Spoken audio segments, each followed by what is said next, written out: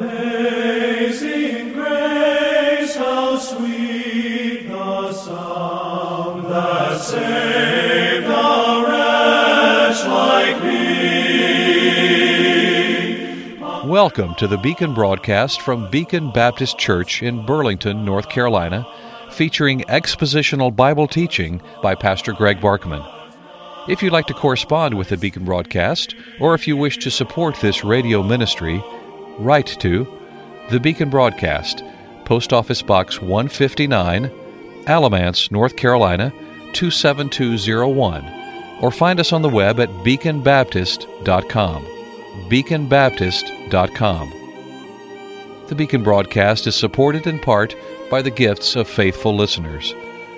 Now with today's message from God's Word, here is Greg Barkman. Amazing grace. Well, for this season of the Incarnation, we started looking last week at the 5 prophecies in Matthew's account of the birth of Christ that are fulfilled in the coming of Christ. There's 1 in chapter 1 and 4 in chapter 2. The one in chapter 1 is about the mystery of the Incarnation, taking up the prophecy of Isaiah 7:14. Behold, a virgin shall conceive and bear a son, and you shall call his name Emmanuel, meaning God with us. A wonderful, wonderful prophecy by Isaiah, and even more wonderful fulfillment by the birth of the Lord Jesus Christ. And this prophecy is quoted in Matthew chapter 1 in connection with the angel coming to Joseph to tell him the origin of Mary's pregnancy. And it is indeed a conception by the Holy Spirit of God. So that Mary is still a virgin.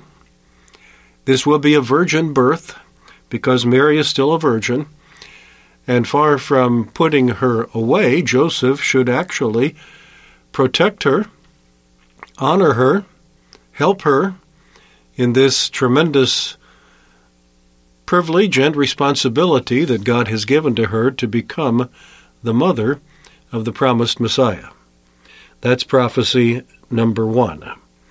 But now we move on to prophecy number 2, which is a prophecy about the birthplace, the location of Christ's birth. We find that in chapter 2, verse 6, and we'll be looking at that in just a moment. But let me pause to welcome you to this Monday, December 26th edition of the Beacon Broadcast, to thank you for helping us financially with the cost of this broadcast, and encouraging you to consider a year-end donation to the Beacon Broadcast before the year 2022 has passed into eternity. Thank you so much for your consideration. Matthew chapter 2. Now after Jesus was born in Bethlehem of Judea, in the days of Herod the king, behold, wise men from the east came to Jerusalem, saying, Where is he who has been born King of the Jews? For we have seen his star in the east, and have come to worship him. When Herod the king heard this, he was troubled, and all Jerusalem with him. And when he had gathered all the chief priests and scribes of the people together, he inquired of them where the Christ was to be born. So they said to him, In Bethlehem of Judea, for thus it is written by the prophet. But you, Bethlehem, in the land of Judah, are not the least among the rulers of Judah, for out of you shall come a ruler who will shepherd my people Israel. A prophecy concerning the location of Christ's birth, namely Bethlehem of Judah. What prompted this search into the birthplace of Christ as foretold by the prophet? It was, of course, the arrival of the Magi from the east. We sometimes call them kings, but that's probably not correct. They are something like a cross between astronomers and astrologers. They were the people who read the stars and gleaned information from them. Some of it, I'm sure, was probably erroneous, but not the star they saw connecting them to the birth of Jesus Christ. They saw his star in the east, and they somehow knew that this was the announcement of the birth of the King of Kings and Lord of Lords. And they came from the east to worship him. How amazing is that? By the way, there were not 3 magi, 3 wise men. We sing the song, "We Three Kings of Orient are." We are from Orient. Bearing gifts, we travel so far. And the idea that there were 3 of them probably comes from the fact that they had 3 gifts. And so it is assumed, I suppose, that each one of them brought 1 gift, and that made 3. But the Bible doesn't tell us there were 3. There could have been more. There certainly was a pretty large retinue. Of course, there would have been more than just the wise men. There would have been others that traveled with them. But at any rate, here they came. But when they got to Jerusalem, they didn't know where to go from there. And so they asked. They assumed it would be a matter of common knowledge, a matter of widely spread information in the city of Jerusalem as to where this one is. Where is he who has been born King of the Jews? For we have seen his star in the east and have come to worship him. But of course, it was not common knowledge. And Herod was highly upset when he heard this inquiry. When Herod the king heard this, he was troubled, and all Jerusalem with him. And when he had gathered all the chief priests and scribes of the people together, he inquired of them where the Christ was to be born. He had no idea that such a one had been born until this band of astrologers from the east came to inquire of him regarding this matter. When Herod the king heard this, we read in verse 3, he was troubled, and all Jerusalem with him. Someone has said that when Herod was troubled, everybody was troubled, because he had a terrific temper. He was particularly cruel. He had put many people to death. He was an autocratic despot with an amazing amount of power. And so if he was troubled, everybody was troubled. If he was upset, everybody was on edge. So he called together the leading religious leaders, the chief priests and the scribes of the people. He called them together and inquired where the Christ was to be born. And they knew, they were students of Scripture. They said to him, in Bethlehem of Judea, for thus it is written by the prophet, and they quoted Micah chapter 5, verse 2. But you, Bethlehem, in the land of Judah, are not the least among the rulers of Judah, for out of you shall come a ruler who will shepherd my people Israel. There's the prophecy, and the prophecy contains more than the location of his birthplace, but it does contain that, doesn't it? I'm reading now from Micah 5:2 rather than the quotation of it in Matthew 2.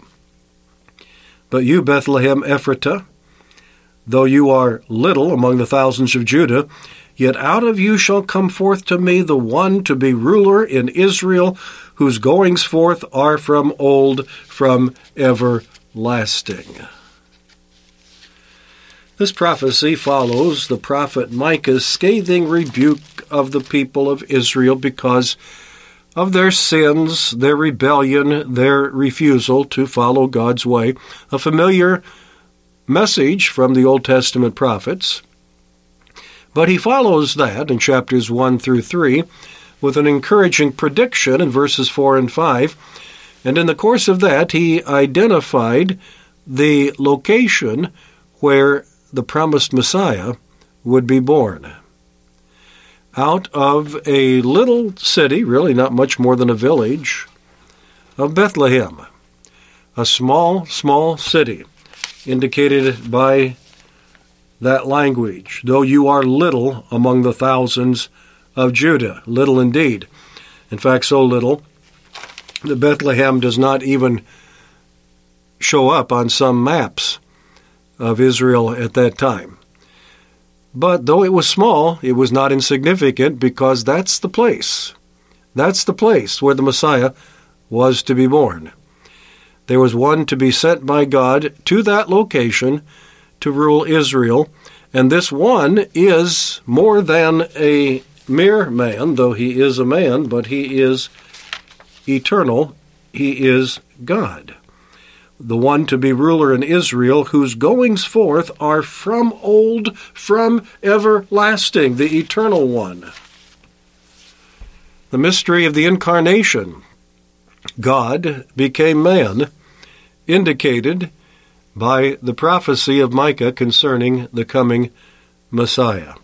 It is a stunning prophecy.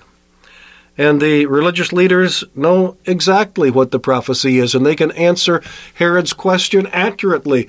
The Messiah is predicted, is prophesied to be born in Bethlehem, which of course was the birthplace of David. And that's why, because the Messiah, in the line of David, is destined to take the throne of David, and he is David's greater son. And so, in the design of God, he is going to be born in the city of David, the city of Bethlehem, where David was from. God's promise is now, that is, as recorded in Matthew chapter 2, is now fulfilled. God keeps his word. Where is he who has been born King of the Jews? For we have seen his star in the east and are come to worship him. Well, Herod, he is going to be born in Bethlehem. And if these religious leaders had been paying close attention, surely they would have at least considered the possibility that Micah's prophecy has now been fulfilled. Obviously it has. We know that it has. The wise men came to find out that it was. They made their way to Bethlehem and found the child, and they worshipped him. But why none of the Jews?